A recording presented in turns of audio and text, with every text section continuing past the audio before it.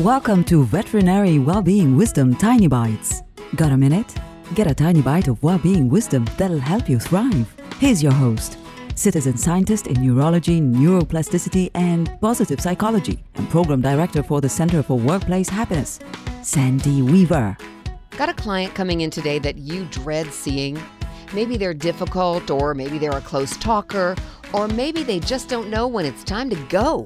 When you know you have to spend time with someone you don't love spending time with, try this. Make up a story about why they are the way they are.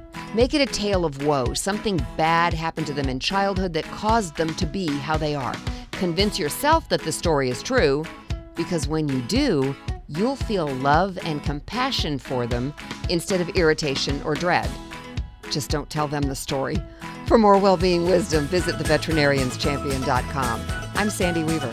Want more tiny bites of veterinary well-being wisdom? Subscribe to the podcast and share it with your friends. And there's lots more at centerforworkplacehappiness.com. Here's to your well-being, one tiny bite at a time.